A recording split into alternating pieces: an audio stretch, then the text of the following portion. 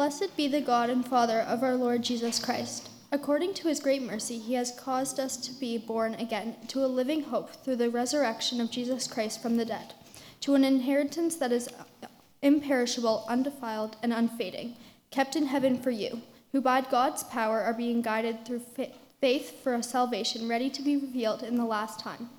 In this you rejoice, though now for a little while, if necessary, you have been grieved by various trials, so that the tested genuineness of your faith, more precious than the gold that perishes in its test, though it is tested by fire, may be found to result in praise and glory and honor at the revelation of Jesus Christ. Though you have not seen him, you love him. Though you do not now see him, you believe in him and rejoice with joy that is inexpressible and filled with glory, obtaining the outcome of your faith, the salvation of your souls. This is the word of the Lord.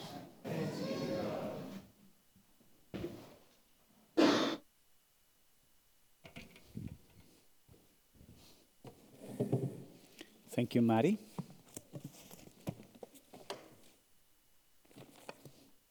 Good morning, church. Actually, we are going to be doing the sermon until verse 12, but it's okay, Mari. You did a wonderful job. So let's start with a word of prayer. Heavenly Father, we gather before you with grateful hearts. And as we come to your word, please help us to be attentive to the voice of the Holy Spirit. Take away the distractions and make our hearts to be sinking your word, Lord. And we pray that the meditation of our hearts, Lord, will be pleasant before you this morning. In the name of Jesus, we pray. Amen. For almost 400 years, Christians have sung this praise worship song that is called doxology. Right? It's a very powerful, very short expression that reminds us that we should thank God for all his blessings. And this worship song goes like this. Praise God, from whom all blessings. Good. Praise him, all creatures here. Praise him above ye heavenly. And then praise the Father, Son, and the Holy Ghost. So 1 Peter chapter 1, verses 3 to 12 is a doxology. It's a song of praise that have been sung for many, many centuries as well. And these 9 verses that Mari read today are divided by periods and are divided by commas, but in the original Greek, they all make up one long sentence. It's very even difficult to read it in the Greek because it's one, you take a breath and then you don't stop until the end of verse 12. One big paragraph without non-stop. So this sentence, this text is very complex, but it has one main idea. And it is arranged in the same order as the doxology that we sing. Peter first talks about the blessings that come from God, the Father, and then the blessings that come from God the Son. And finally, these verses ended up being and talking about the blessings that come from God, the Holy Spirit. So that's how verse 3 starts. Notice how we start in verse 3. Blessed be the God and Father of our Lord Jesus Christ. Blessed be the God and Father of our Lord Jesus Christ. Why is God deserving of our blessings? Why is God deserving of our praises? Why is God deserving of our worship? Well, first, He is saying He is the Father of our Lord Jesus Christ. And this is very important here. This is very important because He's saying you should be singing praises because God is the God and Father of our Lord Jesus Christ. While many people claim to know God, John, in the Gospel of John, we read that we cannot truly know God without knowing Jesus Christ. According to John, if we don't know the Son, we do not know the Father. So Peter is telling us in this first paragraph of these first 3, Blessed be the God and Father of our Lord Jesus Christ. Without Jesus Christ, we cannot have a relationship with God. Without Jesus Christ, you and I cannot call God our Father. So that is the first thing that John is telling us and calling our attention in this verse. So the second reason why God deserves our blessings, why God deserves our worship is that He has caused us to be born again. Read with me. You have on the screens or open your Bibles. In verse 3, we read, Blessed be the God and Father of our Lord Jesus Christ, who, according to His great mercy, He has caused us to be born again to a living hope through the resurrection of Jesus Christ from the dead. Peter is telling us here that we should be jumping and singing and playing our violins all over the church here and elevating our voices because part that we have received the gift of Jesus, He has caused us to be born again. He has caused us to be a new creation. Do you remember what Jesus told Nicodemus in John chapter 3? Jesus told him, no one can see the kingdom of God without being born again. Period. And so Peter is telling us, you should be singing because God has caused you to be born again. You are a new creation.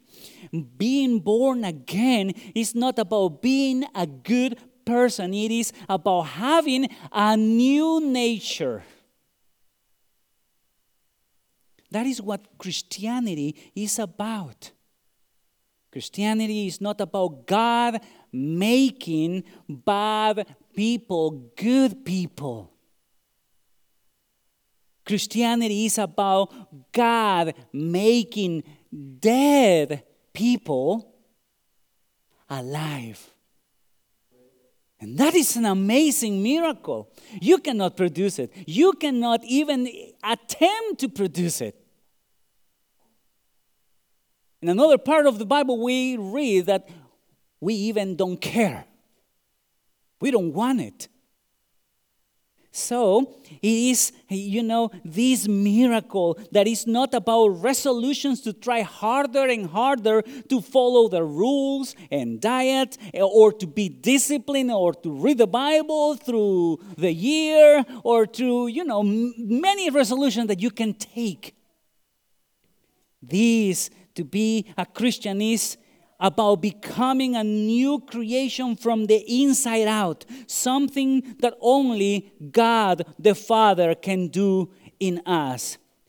And that should be a reason to bless, to worship, to praise God the Father. In this new life is described in verse 3, according that we have received this newborn according to his great mercy. Notice in verse 3, blessed be the God and Father of our Lord Jesus Christ, who according to his great mercy has caused us to be born again. God was moved by compassion, and as a result, he sent his only Son so then he can give us a new life and a new nature. That was the miracle of God the Father. It's all he's doing. How you ever thought about how you came into existence into this world? You didn't choose where, when, or how you were born, did you? If that were so, I am sure that all of you would have chosen to be born in my beloved Guatemala, right? In another part of the world. But in the same way, we cannot take credit for our spiritual existence. Our salvation is not something we earn or deserve or we produce. It's a gift from God according to his great mercy. Being saved, it's not about how good we are, how much we do, but about how kind, how compassionate, how merciful God is toward us. And therefore, if we have been born again, Peter tells us, sing praises to God the Father. Because it's because of him that you came into existence. And being born again means that we have been saved, but we have not only been saved from eternal condemnation, from death, but also for a purpose. And this purpose is, according to verse 3, to a living hope. He has caused us to be born again to a living hope. But the question is, how can we be hopeful in a world of hopelessness? And you know what? You're right. It is impossible. It is understandable if we do not have much hope for the near future or for the coming year. But Peter tells us in this verse that we can still have hope for what will happen in the next 10 billion years that we have ahead of us. He's telling us you need to lift up a little bit your eyes and to see that your hope is not temporary. It's a living hope. It will never die.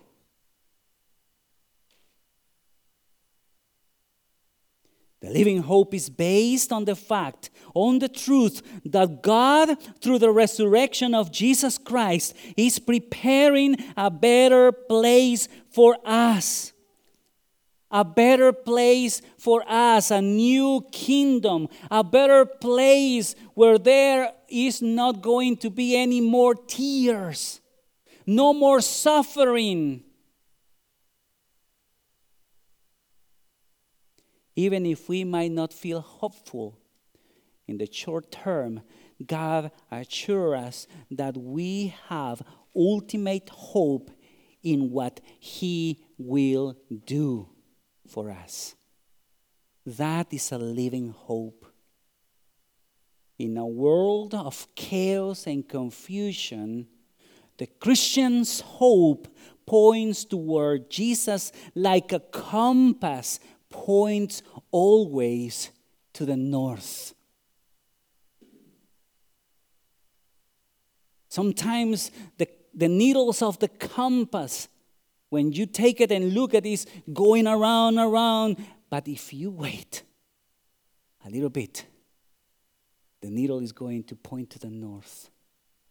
Christians, even in the middle of all our life, all our mess, our chaos, Christians have a compass that points to the hope, the living hope that is Christ Jesus. The empty tomb proves that our story doesn't end with the troubles and trials of this world. The resurrection of Jesus Christ shows us the mercy of God, causing us to be born again to a living hope. But there is more. It also gives us an inheritance. Notice what he's saying in the next verse there.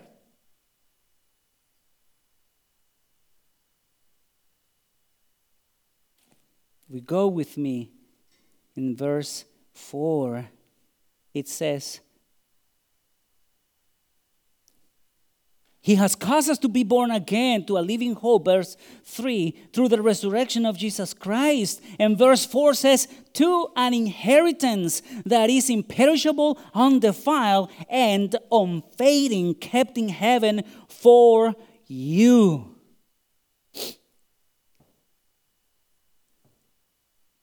This inheritance is imperishable and undefiled, and it's a gift that we have received because our relationship with our new Father. Because we have born again, we have a new Father, and God is telling us, you have a living hope. But more, you have now an inheritance.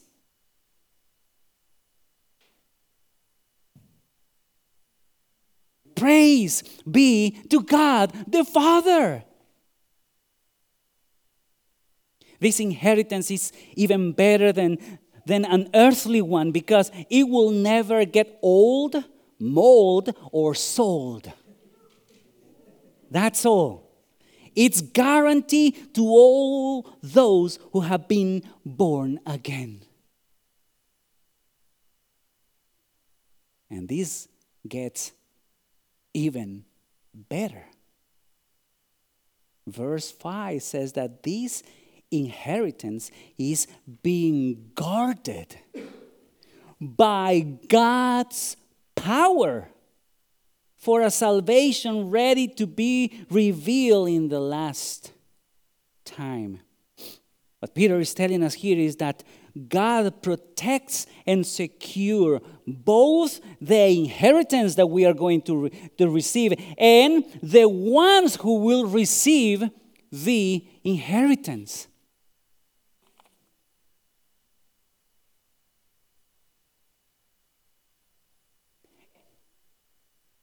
To understand this, kids, I want to give you an example.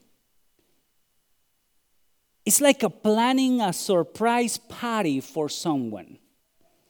One person stays back, decorates the house, prepares the food and the gifts, and he is the one who welcomes the guests, while the other person makes sure the birthday girl or the birthday boy gets to the party. In our case, God does it all. By His power, He has prepared our inheritance. And by His power, He has ensured we will receive this inheritance. He will take us there. There is no insurance company that can match this deal, my dear friends. Nothing in this life can separate us from the love of God in Christ Jesus. Our security is not based on our own power, but is based on the power of God. God is the one with His power that guards our inheritance, and with his power, he will make sure that we are present to receive it. Better than that, impossible.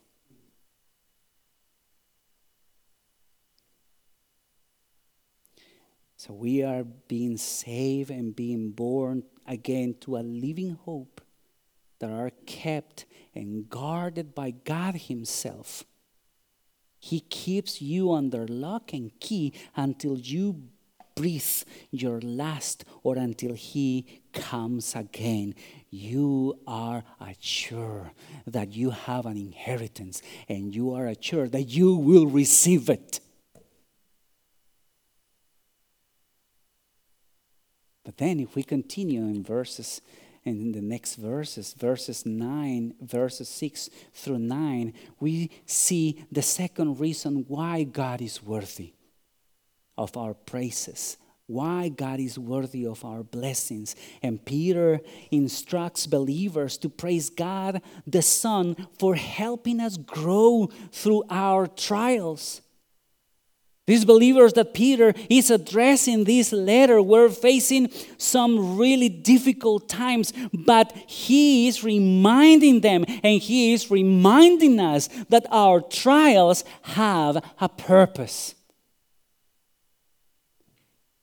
And what is that purpose? Well, if we see in verse 6, he is saying, "In these you rejoice.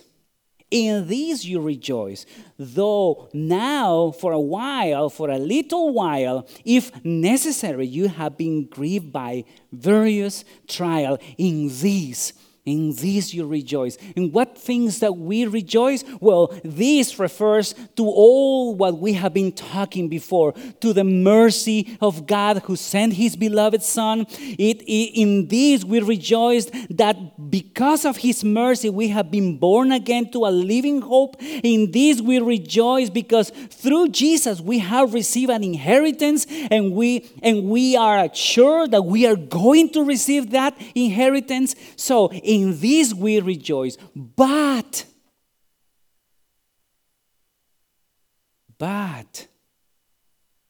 for a while there are various trials. But he is saying, but we can rejoice even when we are in the middle of the trials. In this you rejoice. Trials, various trials, are for a little while. Hard times don't last forever. They are temporary. When we compare our struggles to eternity, they're just a small, tiny part of our journey. So we do well to rejoice in the bigger picture.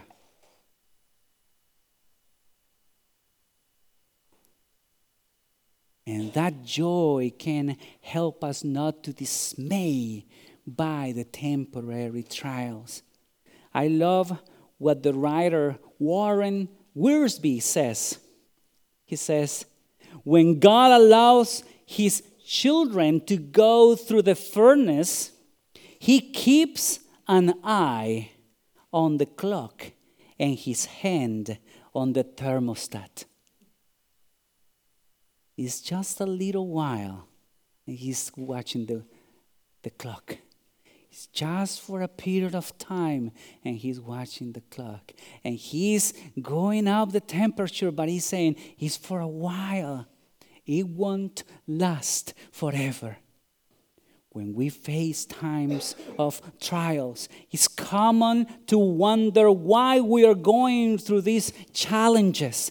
Why are we sick? Why is our business failing? Why are we tempted by things that aren't good for us? Why I cannot find a job? Why I cannot have a realization in the things that I am doing right now? Peter says that these trials have a purpose. They help us grow and strengthen our faith.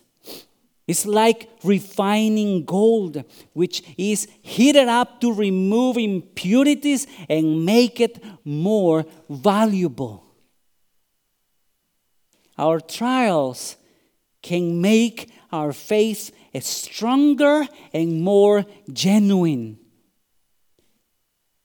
And Peter is telling us, and those trials and being your faith tested is more valuable than gold. Both are tested with fire, but your faith in the eyes of God has more value than gold.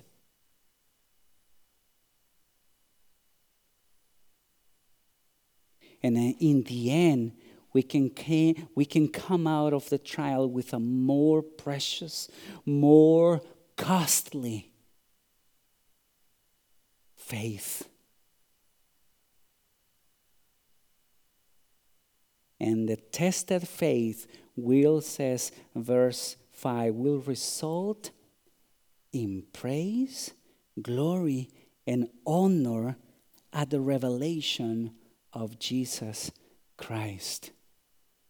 This beautiful passage tells us that Jesus, at Jesus' second coming, he will honor, he will praise, and he will reward those who have praised and celebrated and enduring while passing through the trials and difficulties. Honor, praise, and glory. You are going to receive that from Jesus when he appears. Of course, I was telling my wife, then later we will give all those medals that we are going to receive, all those crowns that we are going to receive. Later we are going to put all those at the feet of Christ because we are going to tell him, it's because of you that I am here. At the end, all is yours, but you are going to be praised. You are going to be rewarded.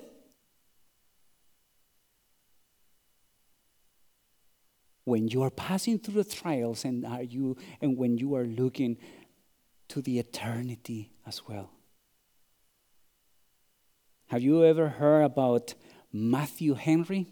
Well, he was a renowned author and of Bible commentaries. And one day he was robbed. And he wrote about this incident in his diary. However, what's remarkable is that he expressed gratitude to God instead of anger and frustration. He wrote in his diary, I give thanks to God. He wrote that he was thankful that he had never been robbed before. That's the first thankful that he wrote. And then he wrote that he was grateful that the thief did not harm him. And then he says, and I am appreciate that he was the one who was robbed and not the one doing the robbing. So imagine this man writing, thank you, Lord, I was robbed. This story demonstrates a great example of having golden faith.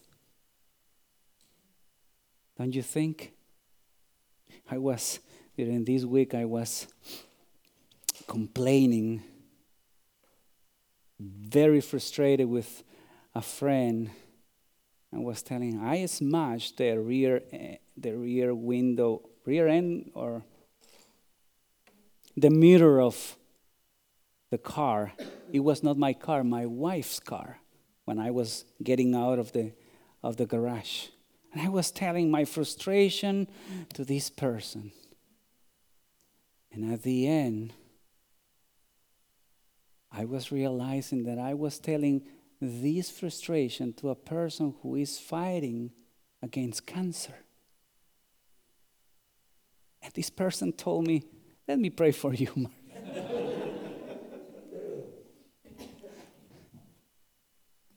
Golden faith.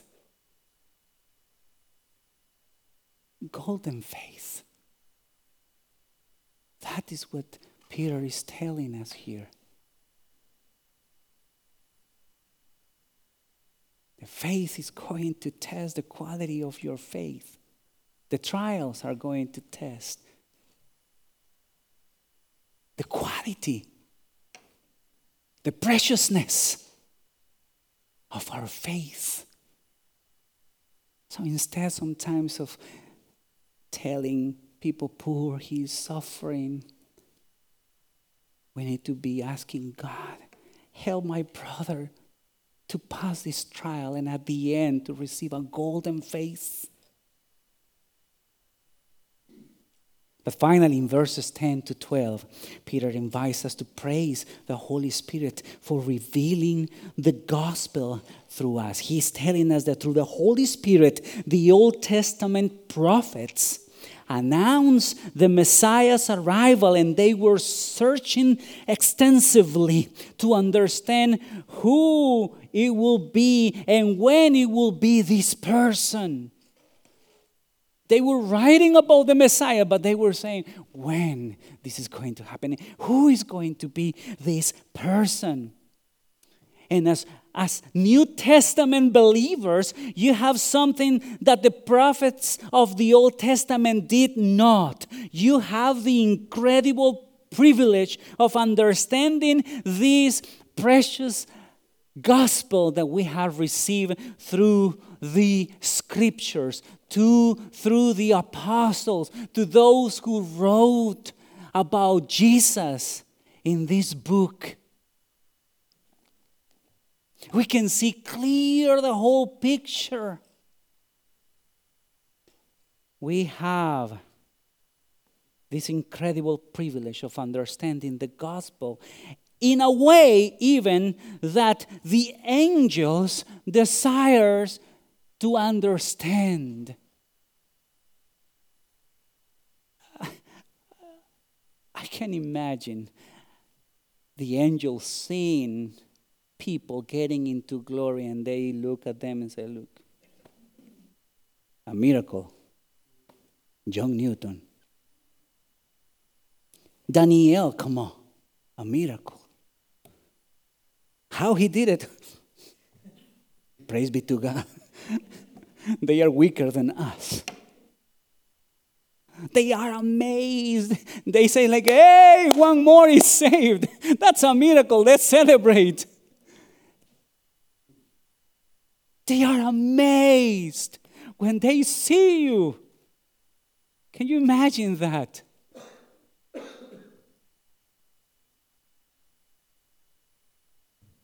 You have the privilege to enjoy this great salvation that they cannot enjoy. When the other angels fail, they will never be forgotten. They will never be forgiven, I'm sorry. But us, through trials, through complainings, through yawning, He is telling us, I'm taking you from the hand because you will not make it alone. And He will take us there. That's what Peter is saying here. Peter credit this understanding to the work of the Holy Spirit who inspired the prophet, who empowered the preachers, the apostles, and who illuminate the hearts of believers to grasp the gospel. So at the end, Peter says, praise the Holy Spirit because He has given you insight into the mysteries of this gospel that even the prophet and the angels long to understand. And that's the reason to praise God the Father, God the Son, and God the Holy Spirit this morning. He has caused us to be born again to a living hope, to an imperishable inheritance that is awaiting for us. Through the power of God, through the work of Christ, and through the empowerment that the Holy Spirit gives us.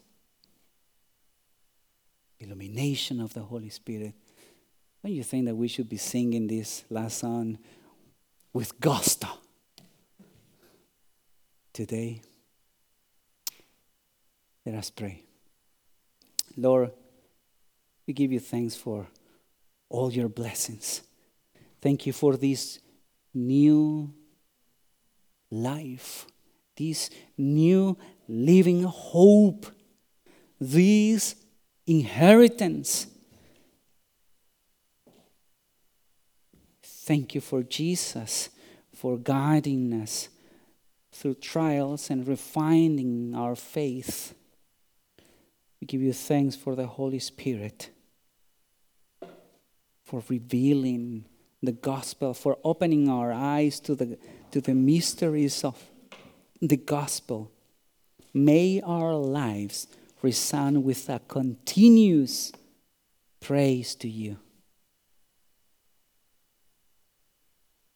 In the name of the Father, the Son, and the Holy Spirit. Amen. Let's sing together.